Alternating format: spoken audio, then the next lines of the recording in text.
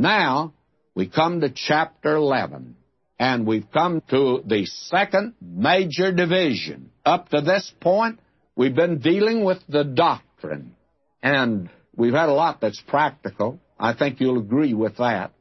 But now we come to the practical implications. Christ brings us better benefits and duties, and we're going to see them now put down for us. And first of all, He's going to give what has been called the faith chapter of the Bible. Some call it the catalog of the heroes of faith. Personally, I don't care for that. I do not think that's the thought at all. The thought in this chapter is what faith has done in the past, in the lives of men and women, in all ages, under all circumstances, in every strata of society, that men have been able to live by faith.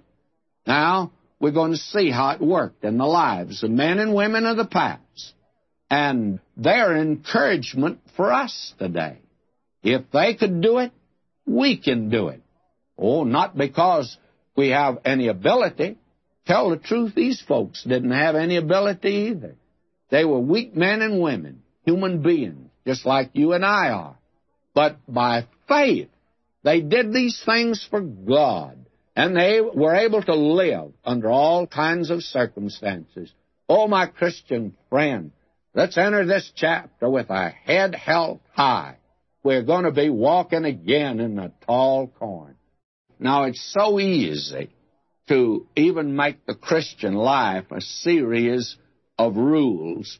One of the reasons that so many people like to get under the Sermon on the Mount or the Ten Commandments is because men love rules and regulations, and they think it's easy to obey rules. It seems simple. I'll be very frank with you. When I go to a new place and I'm driving, I always ask the party to tell me how to get there. And they generally write it out. You turn here, left, and you go so many blocks, and you turn right. I like it like that because it's easy to follow. Life is like that for a great many folk. But now we're going to find that these people who went by faith went a different route altogether. And that's the way God actually wants us to go today. Unbelief, we're going to see, is probably, as we've already seen for that matter, the worst sin that anyone can commit. God has a remedy for every sin but the state of unbelief. Now, that doesn't mean there is an unpardonable sin. There's no act you could do today that God wouldn't forgive you tomorrow. But if you're in a state of unbelief today and in a state of unbelief tomorrow, God has no remedy for that, of course, at all. Now, first of all, we have a definition of faith, and it's a scriptural definition. So let's stay with that for just a moment here today. He says, now faith is the substance of things hoped for, the evidence of things not seen. Now, that is a scriptural definition of faith. And the reason now that he's turning to this very important word is because God today has just two ways, and you can come to Him by works. And somebody says, I didn't know you believed that. Yes, if you can present perfection, God will accept you. But so far, nobody's been able to make it. Adam didn't, and no one else has ever made it. Abraham didn't, and David didn't, and Daniel didn't. None of them made it by being perfect.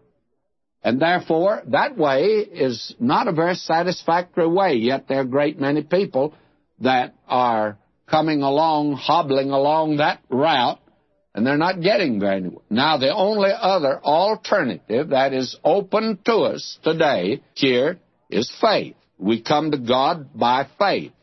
Now somebody says, well, that's not a very satisfactory way at all. Well, let me say this before we get to this definition.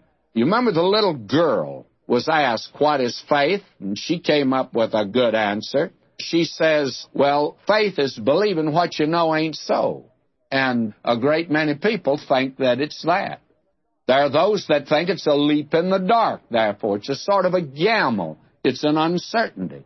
Well, if it's that to you, then, friends, you do not have faith. Faith here, it's a substance of things hoped for. It's an evidence of things not seen. And therefore, faith rests on a foundation.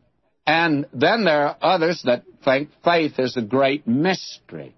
It's a sort of a sixth sense, that if you have some intuition into the spiritual realm, it's a sort of an open sesame to a new world. It's like belonging to a secret order. You must get initiated. And there's some mystical works that God will accept in lieu of good works, just so you believe hard enough. Well, friends, the demons do a pretty good job of believing. They're not saved. And by the way, this type of faith ministers today to that area. We have a lot of cults and isms today that are demonic and are run by demons. Faith for these people becomes sort of a fetish. It's sort of a good luck charm that you hang around your neck and carry along with you. But faith is not that. Spurgeon put it like this: it's not thy hold on Christ that saves thee, it's Christ. It's not thy joy in Christ that saves thee, it's Christ. It's not even thy faith in Christ that saves thee, though that be the instrument. It is Christ's blood and merit. That's what saves you, friend, and faith just lays hold of it, that's all. Faith is not something, therefore, that is mysterious at all. It is that which looks to the Lord Jesus Christ. Now, faith is not something that's added to good works, like character. Some folk in our churches today treat it like a salad with a dressing on it. Faith is the salad dressing. You have a salad and you put French dressing on it, or you put blue cheese on it, or you put an Italian dressing on it. And a great many people today, they just add good works. Well, my friend, that's not faith at all. Now he says here two things. Faith is the substance of things hoped for, the evidence of things not seen. And I like very much what Dr. J. Oswald Sanders of the old China Inland Mission has written. He says, faith enables the believing soul to treat the future as present and the invisible as seen. Well, that's good. But now let's look here at the scriptural definition. Faith is the substance. It's the substance. Now, what are we talking about here when we say substance? Well, the word in the Greek is hypostasis. It actually is a scientific term, and it's the opposite from hypothesis, that is, an hypothesis, a theory. It is that which rests upon facts, by the way. What is a hypostasis? Well, it's a substance. In chemistry, it would be the chemical that settles at the bottom of the test tube after you've made an experiment.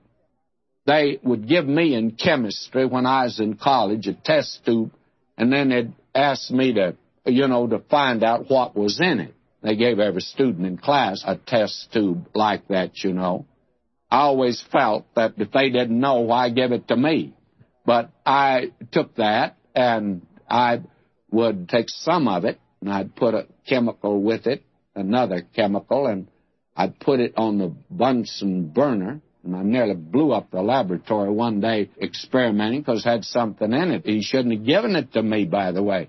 And the janitor that swept out that laboratory, I was back at the college about 5 years after that. He says, Dr. McGee, I still sweep up little pieces of that big glass Florentine bottle that you were experimenting with. Well, I was trying to collect gas. I thought it was some kind of a gas, and it was. Blew up the laboratory, by the way. Fortunately, why, just put glass in my vest. I didn't bend down. If it had, it would have got my eyes, I'm sure. Well, that's in the bottom of that test tube, that's the substance. That's what you were looking for. That is the reality.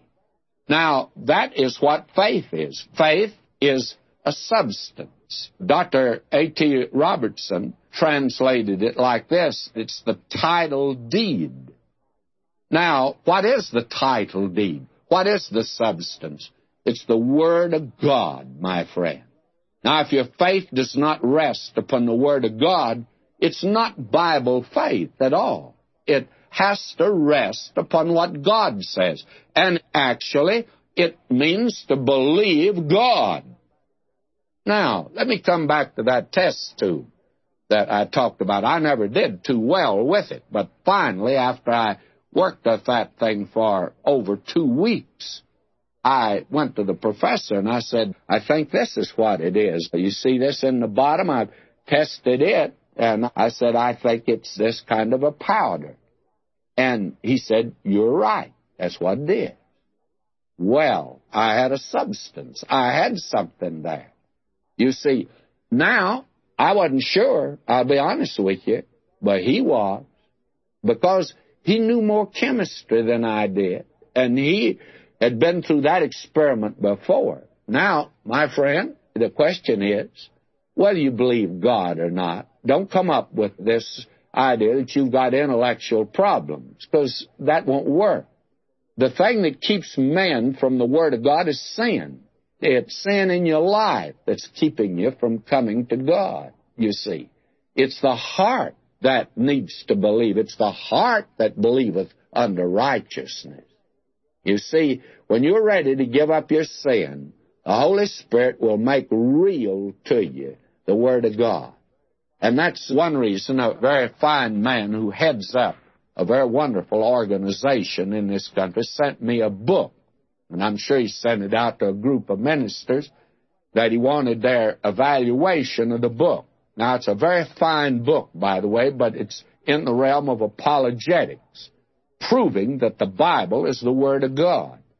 Now, it's one of the best I've seen, and I wrote him and told him that I found that it was that. But I said very candidly, I've come to the place in my ministry where a book like that is of no value to me. And you know why? Because I already believe it's the Word of God. I've already been through all those little experiments, you see. I've taken the test tube, and I have put some on the Bunsen burner, and I have poured chemical hydrochloric acid on some more of it. And I found out what it was. I have found out, and there is a man that has written me quite a letter, and he says I'm dogmatic, and I ought not to be dogmatic. My friend, you listen to me now, I'm dogmatic. I know the Bible is the Word of God. You know how I know it? Because I've put it in a test tube. I've made the experiment. And now faith is the substance of things hoped for. I know it's the Word of God. The Spirit of God has made it real to me. That's what Paul prayed for the Colossians. He says that you might come to the place, that you might know the will of God. Well, to know the will of God is to know the Word of God, that you might know the Word of God. And then he called it epignosis. There were Gnostics in that day that professed to have super knowledge.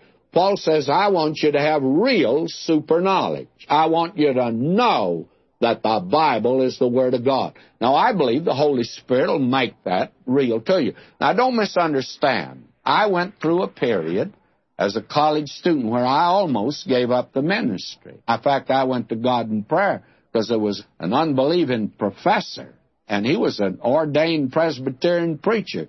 He was taking the rug out from under me and taking it out fast, because I've always admired a man who's an intellectual, whoever he is. And I admired that man. And I want to tell you, he was about to rob me of my faith. And then I met a man that had 2 degrees for every degree this professor had, and he put me back on the track. He showed me there's an answer to those questions. And so I've got the answer for myself. May not convince you, but it certainly convinces me. And I've got a substance in the bottom of the test tube today. And don't tell me to make the experiment today. I don't need to make the experiment today. I know it's the Word of God. Therefore, it rests upon the Word of God. And my friend, the dogmatism is in this book here. And that's the reason he said that last verse, 39, but we are not of them who draw back under perdition, but of them that believe to the saving of the soul. There's not but 2 ways to go. Either you're going to go backwards or you're going to go forward, because anything that is alive today can't stand still. You've either got to go one way or the other. And out yonder in the forest, there is deterioration taking place, and there is regression, but there's also growth and development taking place.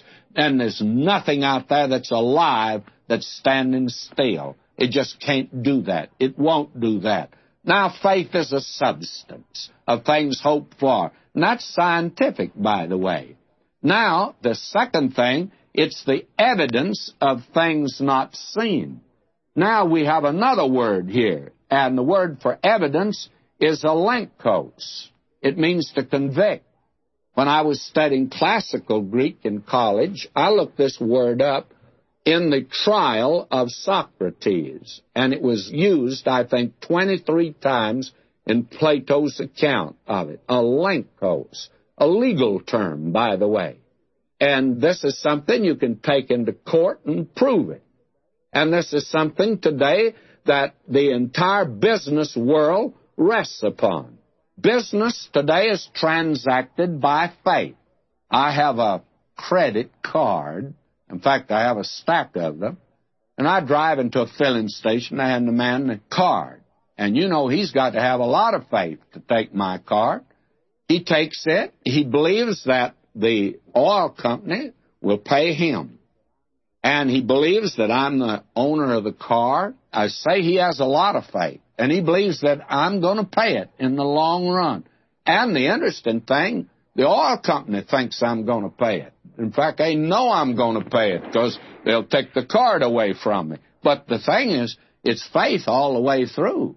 A man that writes out a check and will accept a check, that man is moving by faith, my friend. All right? This is alenkos. It's evidence. Evidence that is accepted in a court of law. You see, faith is not a leap in the dark. Faith is not a hope so. Faith is substance and evidence. Substance for a scientific mind. Evidence for the legal mind. If you really want to believe, you can believe. And you can believe a lot of foolish things also. But God doesn't want you to do that. God wants it to rest upon the Word of God. Now, he moves on from there and he says, for by it, that is, by faith, the elders obtained a good report. Now, who in the world are the elders? Well, the elders could be one of 3 different groups. The first group, it could be just a group of old people, by the way. And it could be an office that was in the New Testament. You remember Paul talked to young Titus that he was to appoint elders. That's one of the offices. And it could refer to that. Or it could refer to the Old Testament saints. We had that at the beginning. In verse 1 of Hebrews, it says that God spoke in time past unto the fathers, or elders. Now, I think that it would be that. For by such faith as this, the fathers received witness, you see. They believed God. These Old Testament worthies did. And for them it was not a leap in the dark. It was not a hope so. It rested upon evidence, by the way. Noah built an ark, as we're going to see, did it by faith. Well, what kind of faith? Just some dream he had? No. God gave him an abundance of evidence. He walked with God for many years. You see, the problem with many of us today is that when the crisis comes to us, and we ought to be able to rest in God and lay hold of Him, we haven't been doing it. It's such a new experience that it's very difficult for us to. You see, when you trust God when the sun is shining, it's easier to trust Him on the day when there's dark, lowering clouds in the sky and you're in the storm of life. But the elders, they obtained a good report. How? Because they were such wonderful people? No, they believed God.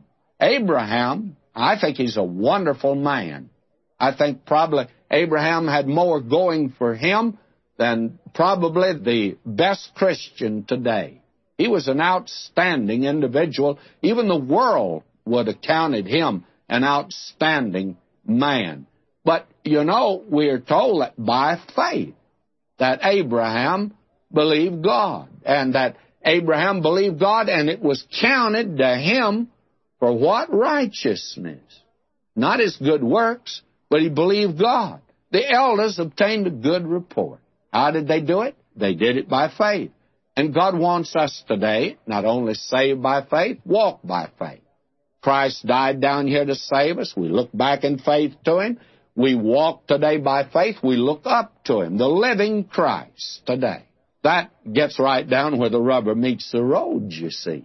That's for right now. That's for today. That's for, well, are you going to go shopping? You're going to go to work? You're going to go to school? Go into some social engagement? Well, then go by faith. Look to the Lord Jesus Christ. We walk by faith and not by sight. That's the way God wants us to walk today. Now, we come to the third verse here.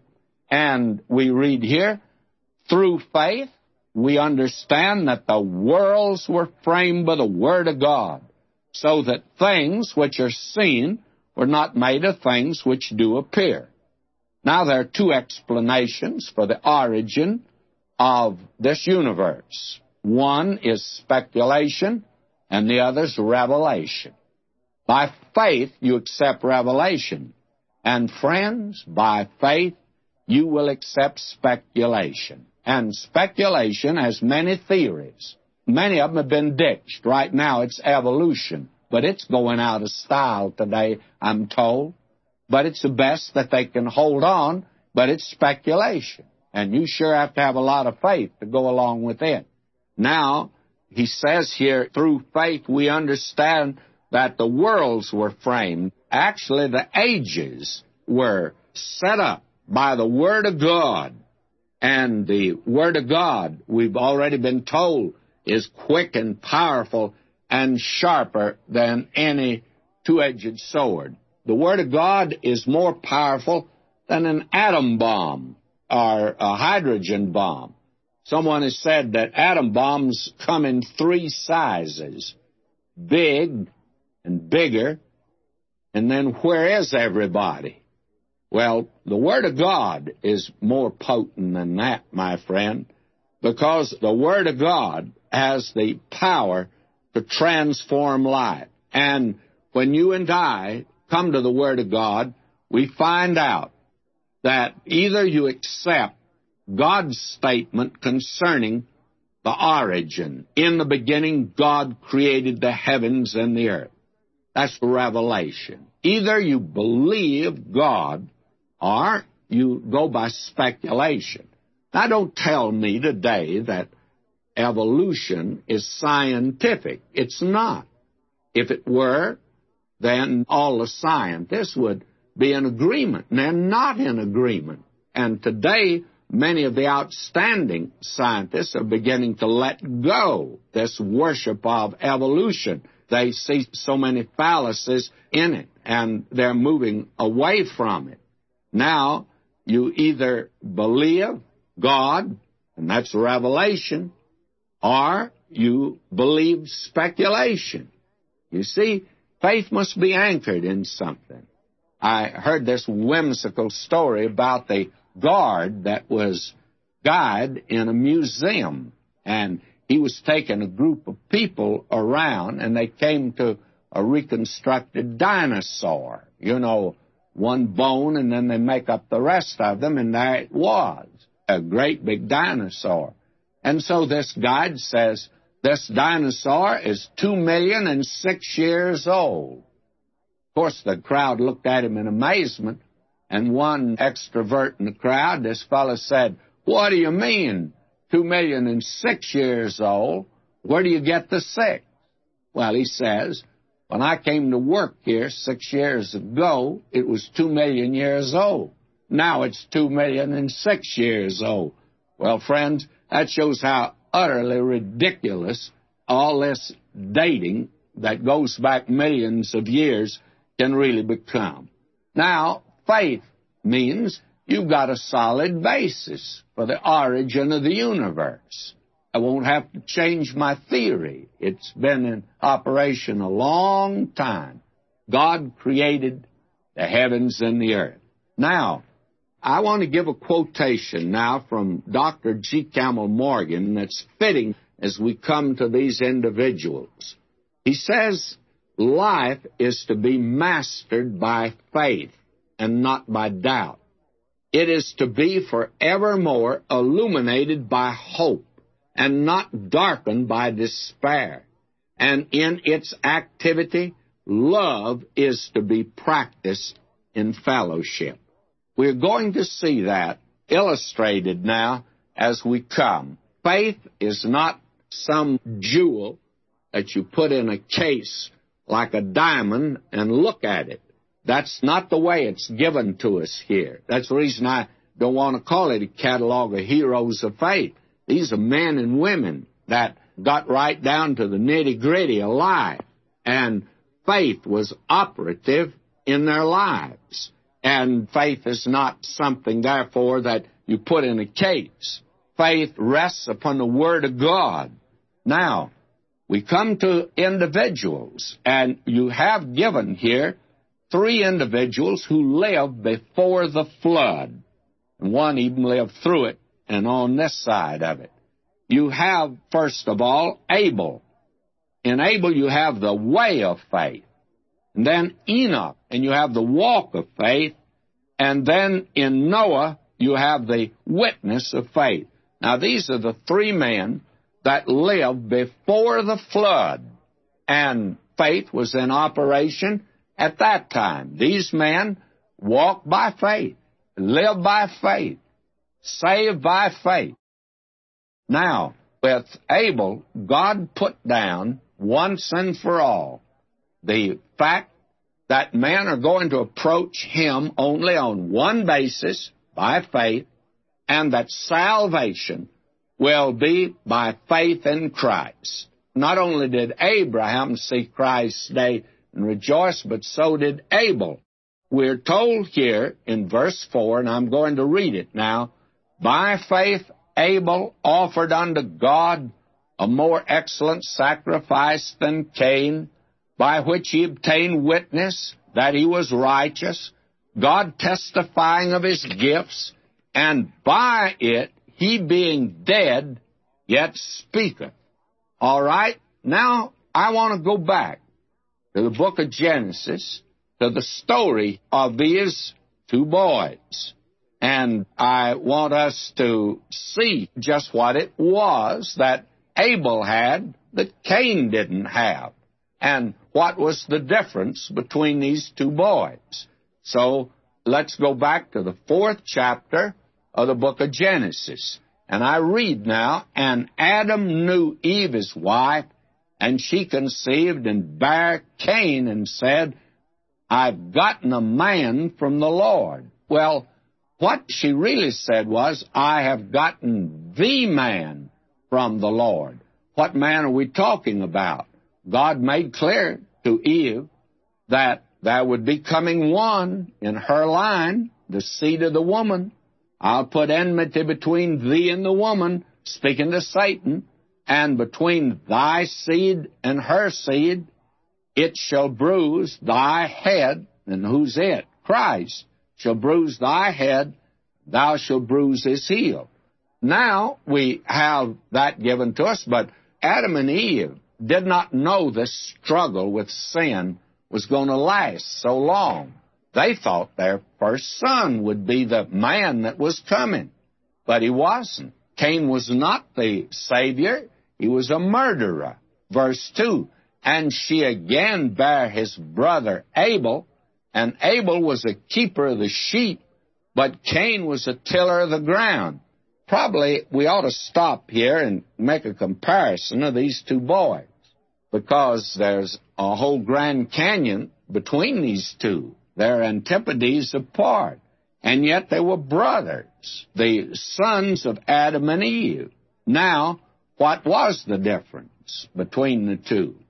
The late Dr. Harry Rimmer thought they were twins. Well, I don't think of them as twins, but I think they were more alike than twins could be. For instance, you could have a family today that's born into the family, two boys, and one of the boys, he is a fine, upstanding boy. He goes through school, makes straight A's, then to college, and then he becomes a professional man, a doctor maybe. And the other boy, though, he doesn't do well in school, drops out of school. He's a dropout, and he begins to drink and to smoke pot, and he is that type of a boy. So what's the explanation? Two boys in the same family. And the psychologist comes along. Now he says, according to the Mendelian theory, what you have here is one boy, this upstanding boy. He takes after an aunt on the mother's side. And that's the reason that he's such a fine, upstanding boy. But the other boy takes after an uncle on the father's side. And that's the reason he's drinking, because the father had a drinking uncle. And they explain it that way. But you can't use that method about Cain and Abel. Who was the aunt and the uncle of Cain and Abel? They didn't have something that many of us have, aunts and uncles. They didn't have any aunts. They didn't have any uncles. The fact of the matter is they didn't have any grandparents. And you can't use heredity for these two boys. I think they were alike as two peas. They just looked alike, acted alike in many ways. But they were different, friends, very much different. And you can't use the method of environment. Some use that as making the difference. And a great many people think that is the real difference among men, is environment. If you just make it all right, everything will be fine. Because they feel today that if they could get rid of the slums and put people in nice homes, they'd be nice. But it doesn't always work that way. Here, you find out that these two boys, they had the same environment. I can't think of a home that was the same for both boys as the home of Cain and Abel. Now, notice what happens here. We have these two boys, and we're told that now they come to God. And in process of time, actually it means at the end of days, I think of the Sabbath day. They belong to the first creation, the old creation. And in process of time, or at the end of days, they came at a specified time that Cain brought. And the word brought has in it the thought of to an appointed place of the fruit of the ground, an offering unto the Lord. And Abel he also brought of the firstling of his flock and of the fat thereof. And the Lord had respect unto Abel and to his offering, but unto Cain and to his offering he had not respect, and Cain was very wroth, and his countenance fell. Now, what is the difference between the two offerings then? Didn't both of them come in obedience to God? No, they did not. You see, God had revealed to them that they were to bring a sacrifice, a little lamb, and that little lamb pointed to Christ. Somebody says, but Genesis doesn't say that. No, it doesn't say that. But the verse I read in the 11th chapter of Hebrews does say it. By faith, Abel offered unto God a more excellent sacrifice than Cain. How could he? Well, he came by faith. What is faith? Let's look at it again. Faith cometh by hearing, and hearing by the word of God. This man had a revelation from God. So did Cain. They're both in the same family. But Cain ignored it, and he brought what he wanted to bring, the fruit of the ground. He had done it. In other words, here's the first man who brought his works to God. A lot of people are still coming the same way, and they come by works. They do this and they do that. This man is bringing what he raised. But this other man brings a lamb and slays it. And had you been there and said to him, Brother Abel, why are you bringing a lamb? He'd said God commanded it. We'd have said to him, do you think the little lamb takes away your sin? And he would have said, of course not. Well, then why do you blame it? Well, he said, I just told you. God commanded us to bring it. What do you understand? Well, he says, God said to my mother that there's one coming in her line that's going to be a Savior. And that one is the one this little lamb's pointing to. And I'm coming by faith, looking to the time when a deliverer and a Savior will come. So here at the very beginning, God made the way open to himself clear, that without shedding of blood, there's no remission of sins, that we come to God on one basis, that we're sinners, and that the penalty for our sin must be paid, and that's the reason the little lamb must be slain. The little lamb can't take away. It looks in faith to the coming of Christ, who is the Lamb of God that taketh away the sin of the world. So that Abel's offering points to Christ, and he came by faith. This is the way of salvation that's made clear to us. At the very beginning, God got this straightened out early, friends, and today, though a man be a stranger and a wayfaring man and a fool, he need not err therein. God's made it very clear that Christ is the way to himself, and that God gave him to die for our sins. And that makes this very important, you see. Now we move on down in this 11th chapter of Hebrews to the next man. Let's look at Enoch, and in him you see the walk of faith. When you come to God through Christ, the way, then you're to walk. And it's the walk of the believer that becomes important.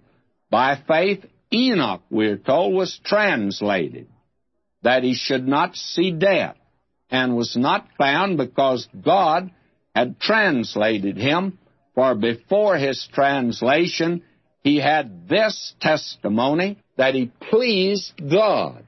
Now, Enoch pleased God, but how did he do it? By faith. And the writer here goes on to say, but without faith it's impossible to please him. Now, friends, unless you're willing to come God's way and believe him, you couldn't possibly please God. Without faith it's impossible to please him. For he that cometh to God must believe that he is, and that he's a rewarder of them that diligently seek him. In this epistle, there's a great deal said about reward. And the reason for that is, the emphasis here is upon the Christian life in light of the fact that we have a living Savior up there today who's for us. And there's a reward for living the Christian life. But salvation is not a reward. It's a free gift. You work for your reward, but not for salvation. That comes by faith. But the walk of the Christian is also by faith. And we are told that Enoch walked with God, and he was not, because God took him.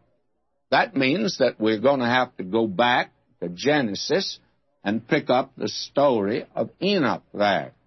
you take the 5th chapter of Genesis, and that's where you find Enoch mentioned the first time, and it's a very sad chapter. We're told in Adam all die. Well, it sure started out that way. We are told this is the book of the generations of Adam. In the day that God created man, in the likeness of God made he him. That's Genesis 5:1. And then we're told that Adam lived so long he begat a son. And here Seth is mentioned. We follow that line. And then Adam died. And then Seth, he lived and begat a son, and he died. All died. In Adam, all died. And that's the way it's been going on now for a long, long time. But there's one exception. And when you get to verse 21, you read, and Enoch lived 65 years, and he begat Methuselah. Well, we're going to talk a little about Methuselah, his son, but we're going to see Enoch, and in that we'll see the walk of faith.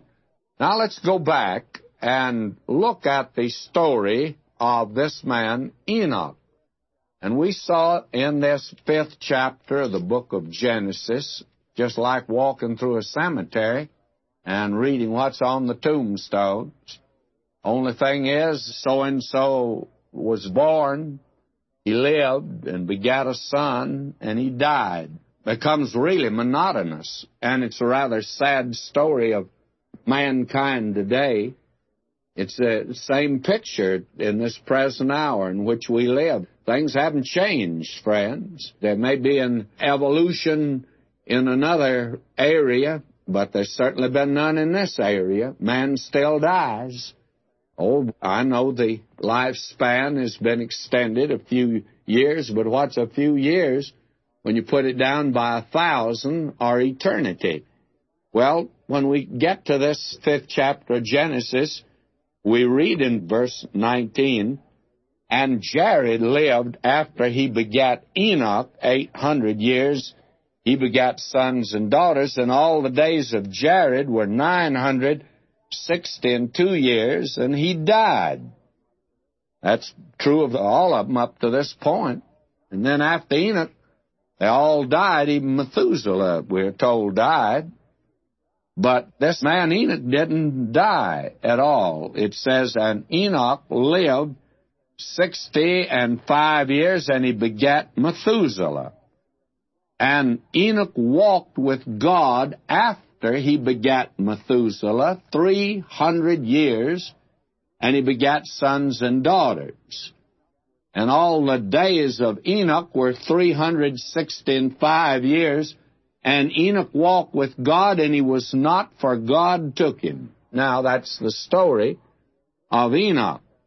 Obviously, in the 5th chapter, we are following a very definite line. We're following a certain genealogy, because we find that all of these begat sons and daughters, but we're not told anything about them. One particular son is lifted out. Now, Jared had a boy by the name of Enoch. Now, we're told Enoch lived 65 years. He begat a man by the name of Methuselah. Now, he had other children, but this firstborn, apparently, was Methuselah, and Enoch walked with God after he begat Methuselah.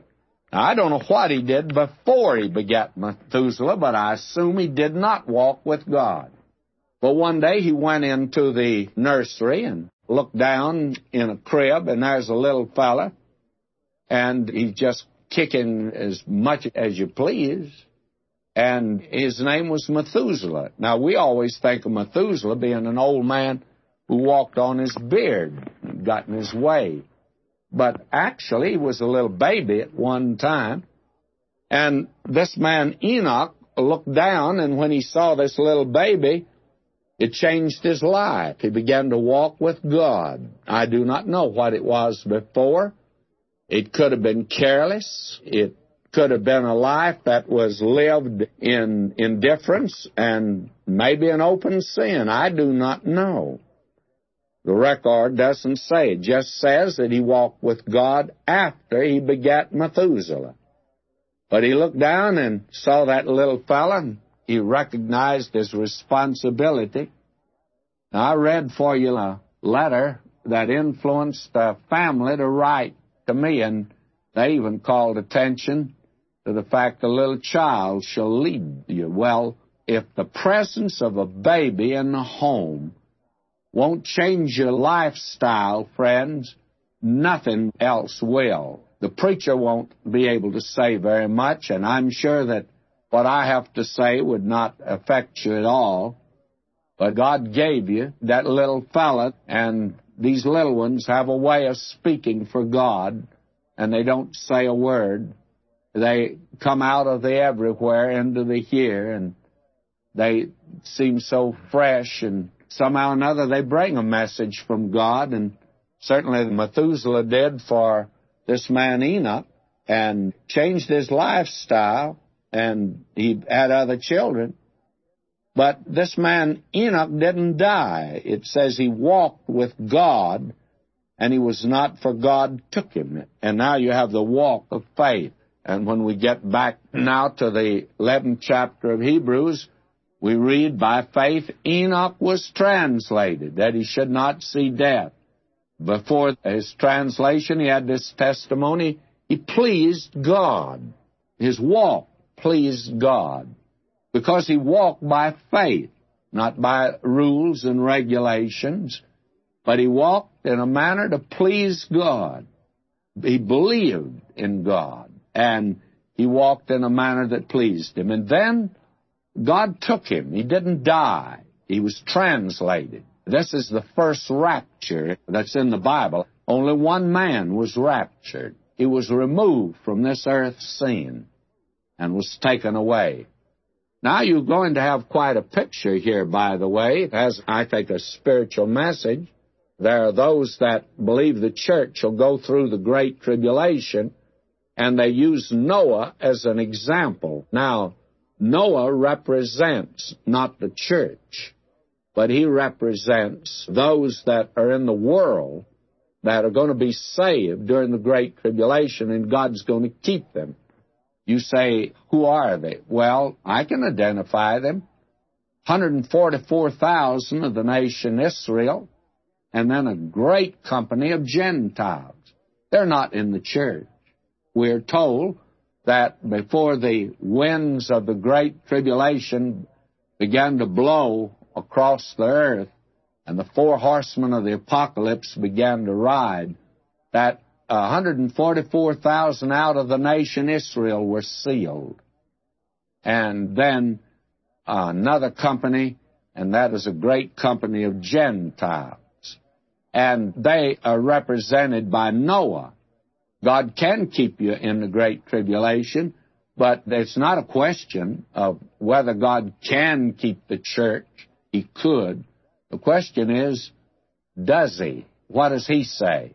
Well, he says that he's going to remove the believers. He told the church in Philadelphia, I'm going to keep you from that hour that's coming on the earth. It's going to try the whole earth.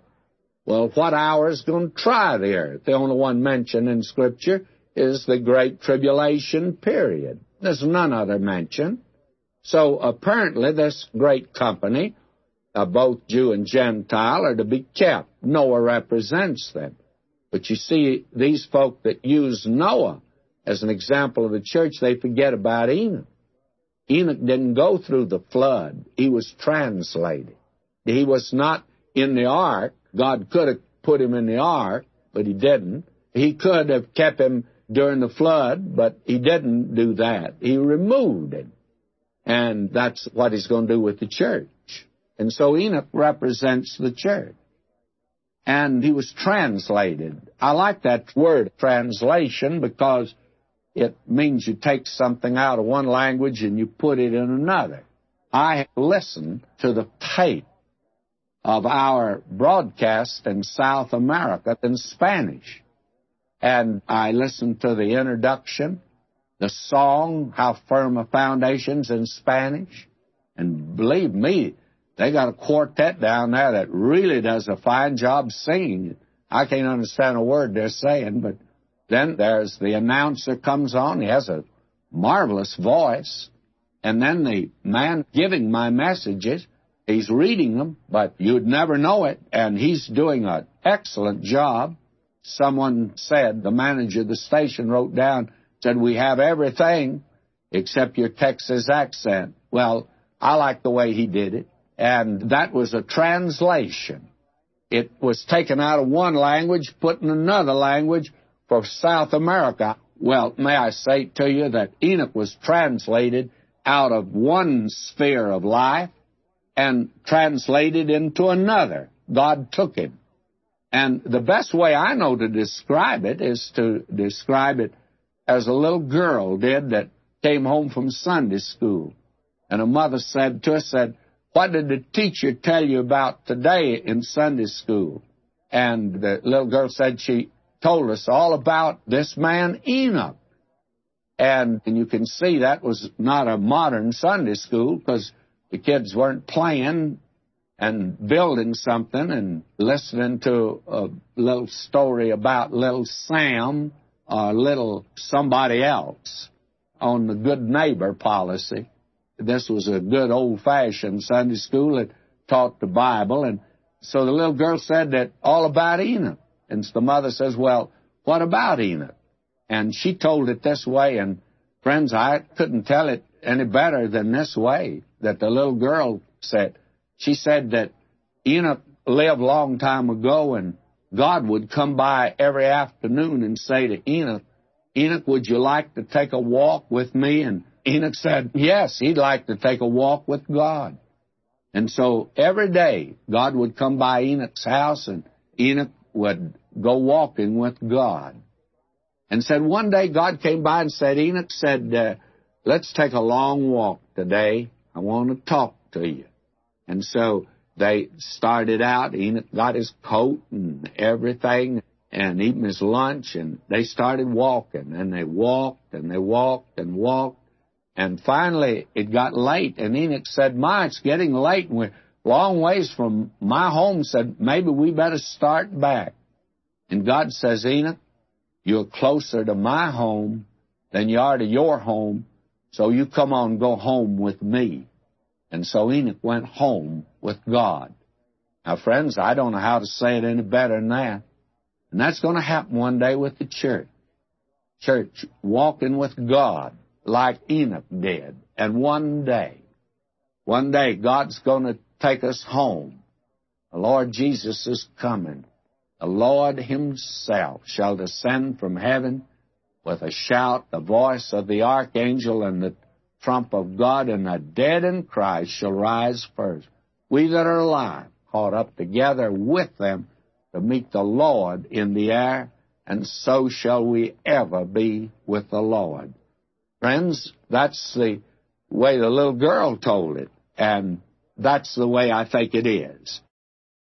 Now, I want to drop down to verse 7, because we have now the third and last individual who walked by faith and lived by faith and came by faith to God before the flood. These were antediluvians, we call them, and it was Noah himself.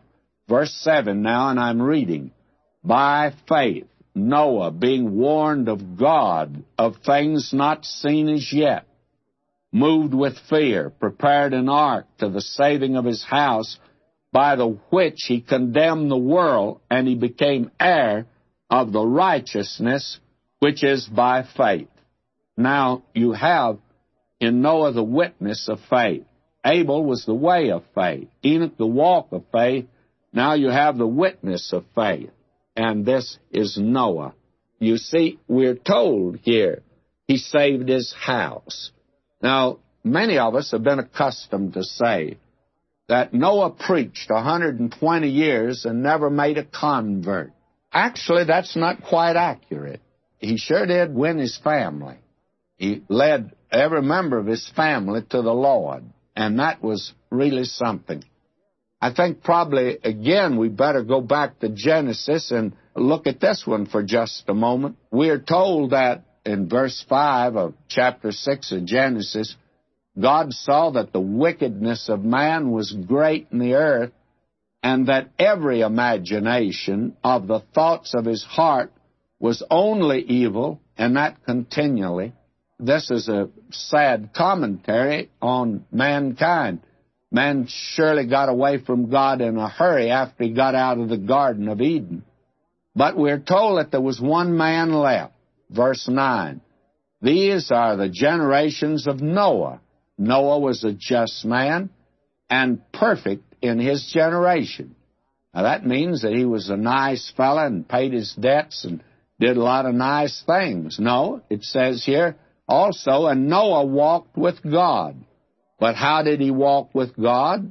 Well, the writer to the Hebrews tells us, by faith, Noah, being warned of God of things not seen as yet, moved with prayer, prepared an ark to the saving of his house, and so on. Now this man, Noah, believed God, for God told him that he was going to destroy the earth with a flood. There's some that believe that up to this point it hadn't even rained, and that's probably true.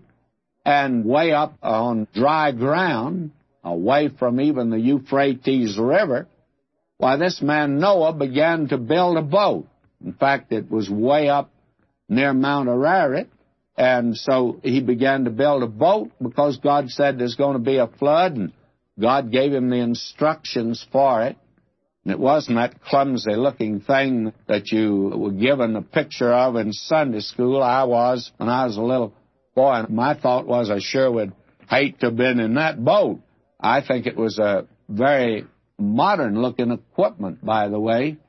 The size of it and the construction of it and the way in which it was built, it would conform to modern shipbuilding. The length of it, we are told, was 300 cubits, breadth of it 50 cubits, the height of it 30 cubits. I'm told that today's shipbuilding conforms largely to this pattern. It didn't have one little window in the side. It says, a window shalt thou make in the ark, and a cubit shalt thou finish it above, and the door of the ark shalt thou set in the side thereof, with lower, second, and third stories shalt thou make it. Now the window went all the way around the top, and the roof came down over it, of course, but there was that open space, so that there was plenty of open space. And there were 3 decks that it had. 300 cubits would mean 450 feet long.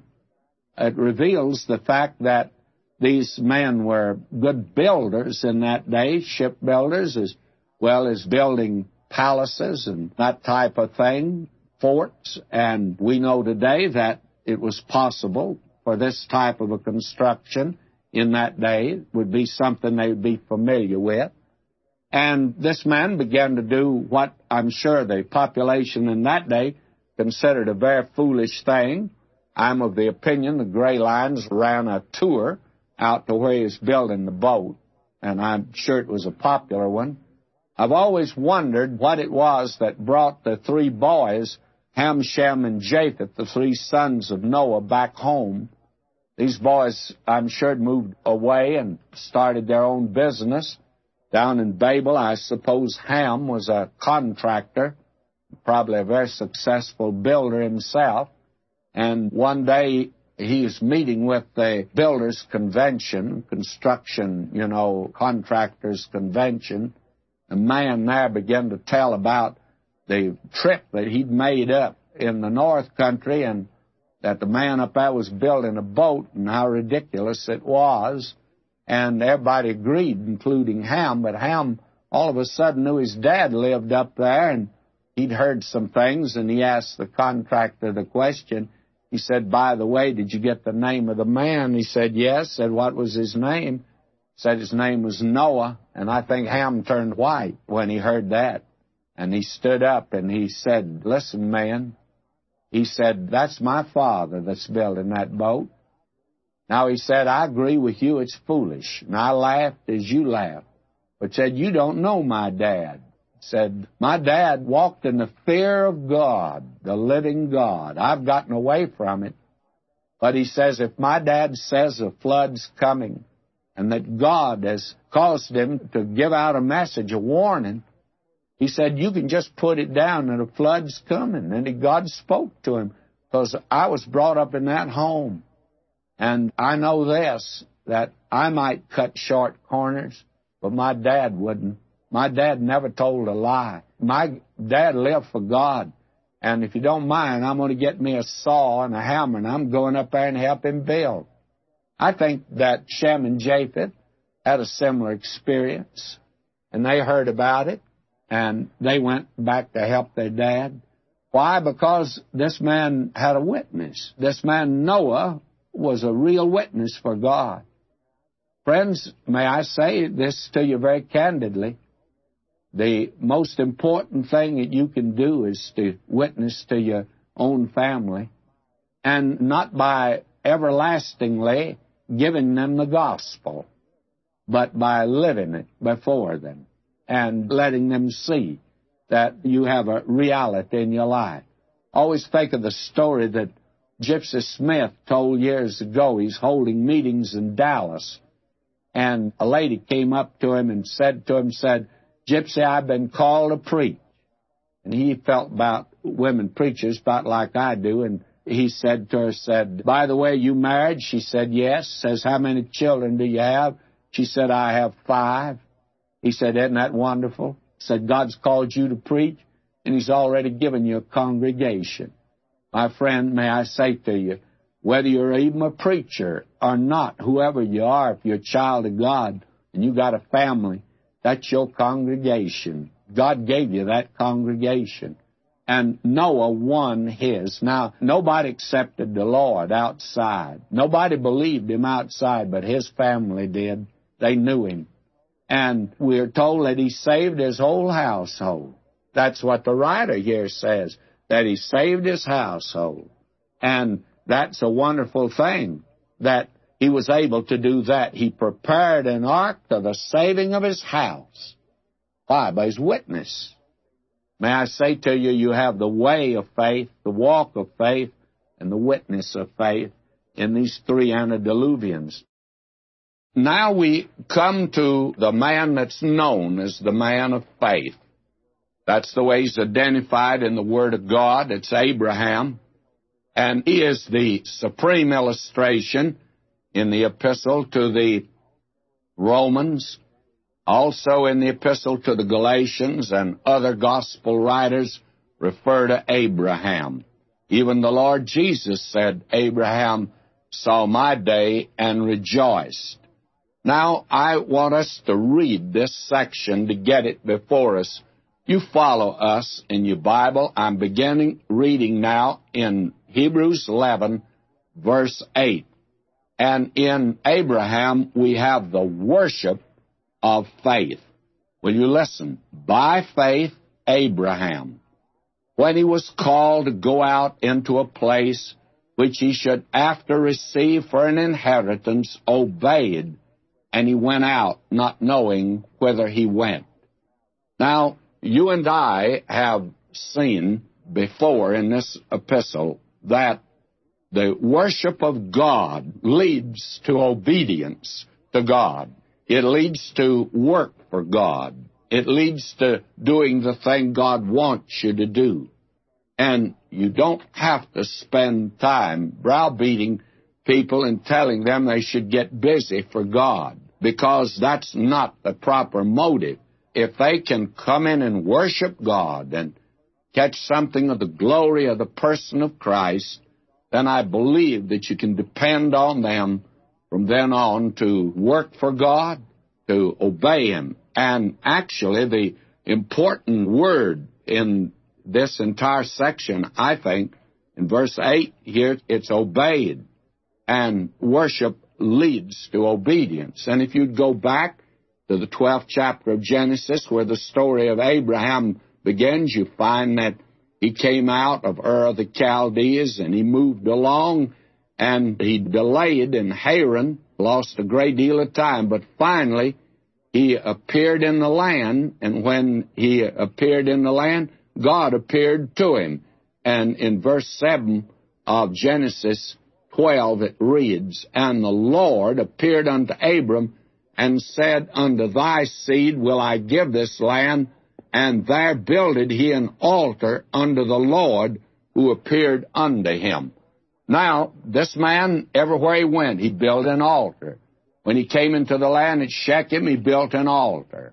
When he went down to the plains of Moreh, down near Hebron, he there built an altar unto the Lord.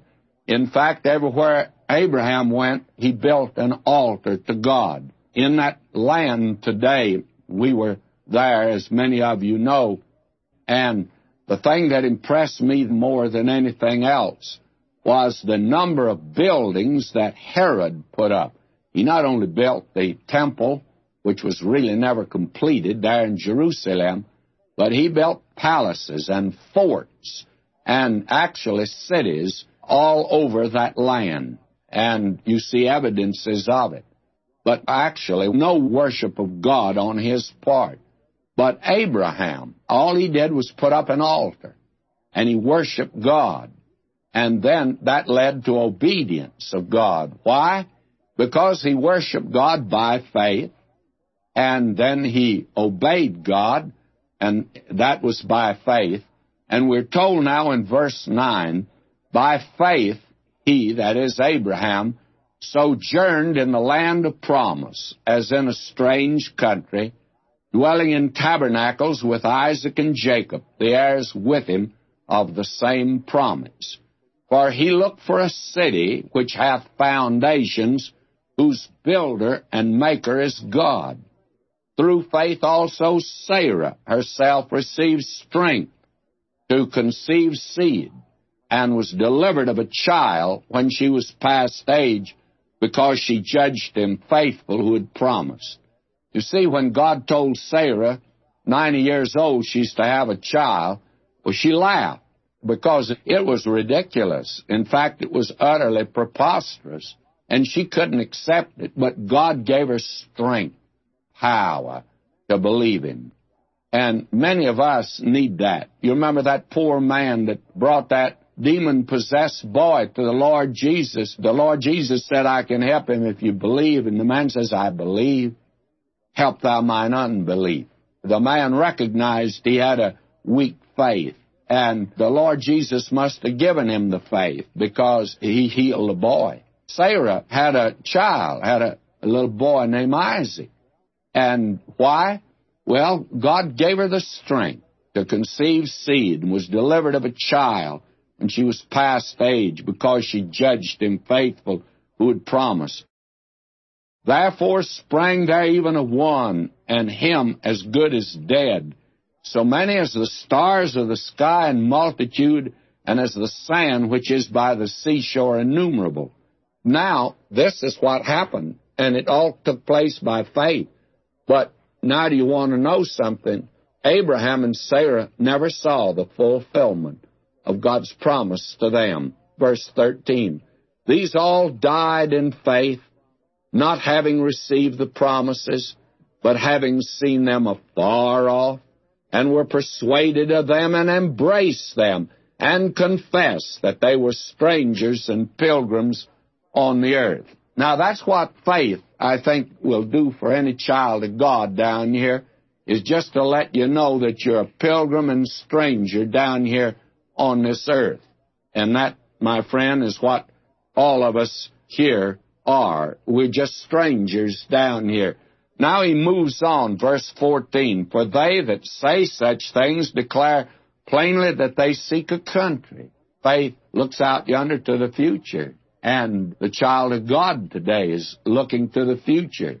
Very frankly, I'm not in the employ of the Chamber of Commerce, but I love Southern California. I've lived here long, and I've lived any place in my life since 1940. And I love it. In spite of the smog and the traffic and all these people that followed us out here, I wish we could have put up a wall around California after we got here, not before, and could have had this wonderful place to ourselves. All of us that have come out, we certainly haven't helped the place, but I still prefer it. But I set out in my backyard. I have a ranch here in California, and it's not what you'd call a big ranch. It's 72 feet wide. Goes back about 123 or 128. I'm not sure about that. But I have it well stocked. I have my house right in the middle of it.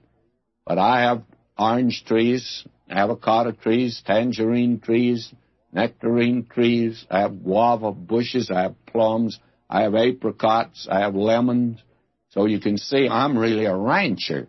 And I sat out there the other day, and I just looked up and thanked the Lord that He gave me that place, and He did. First place I ever owned and paid for it. It's the only place I ever really owned, and I thank God for it. But I told Him, I said, don't let me get in love with this place that I won't want to leave it, go to a better place. We're strangers and pilgrims, all of us down here. Why? Because we're walking today by faith, looking to a better place. We read verse 14, for they that say such things, they declare plainly they seek a country, another one. And truly, if they had been mindful of that country from whence they came out, they might have had opportunity of return. You can go back. All of us can turn around and go back and get satisfied with the things of this world. But the child of God, by faith, is going ever onward. Now, verse 16, but now they desire a better country, that is a heavenly country. Wherefore God is not ashamed to be called their God, for He hath prepared for them a city.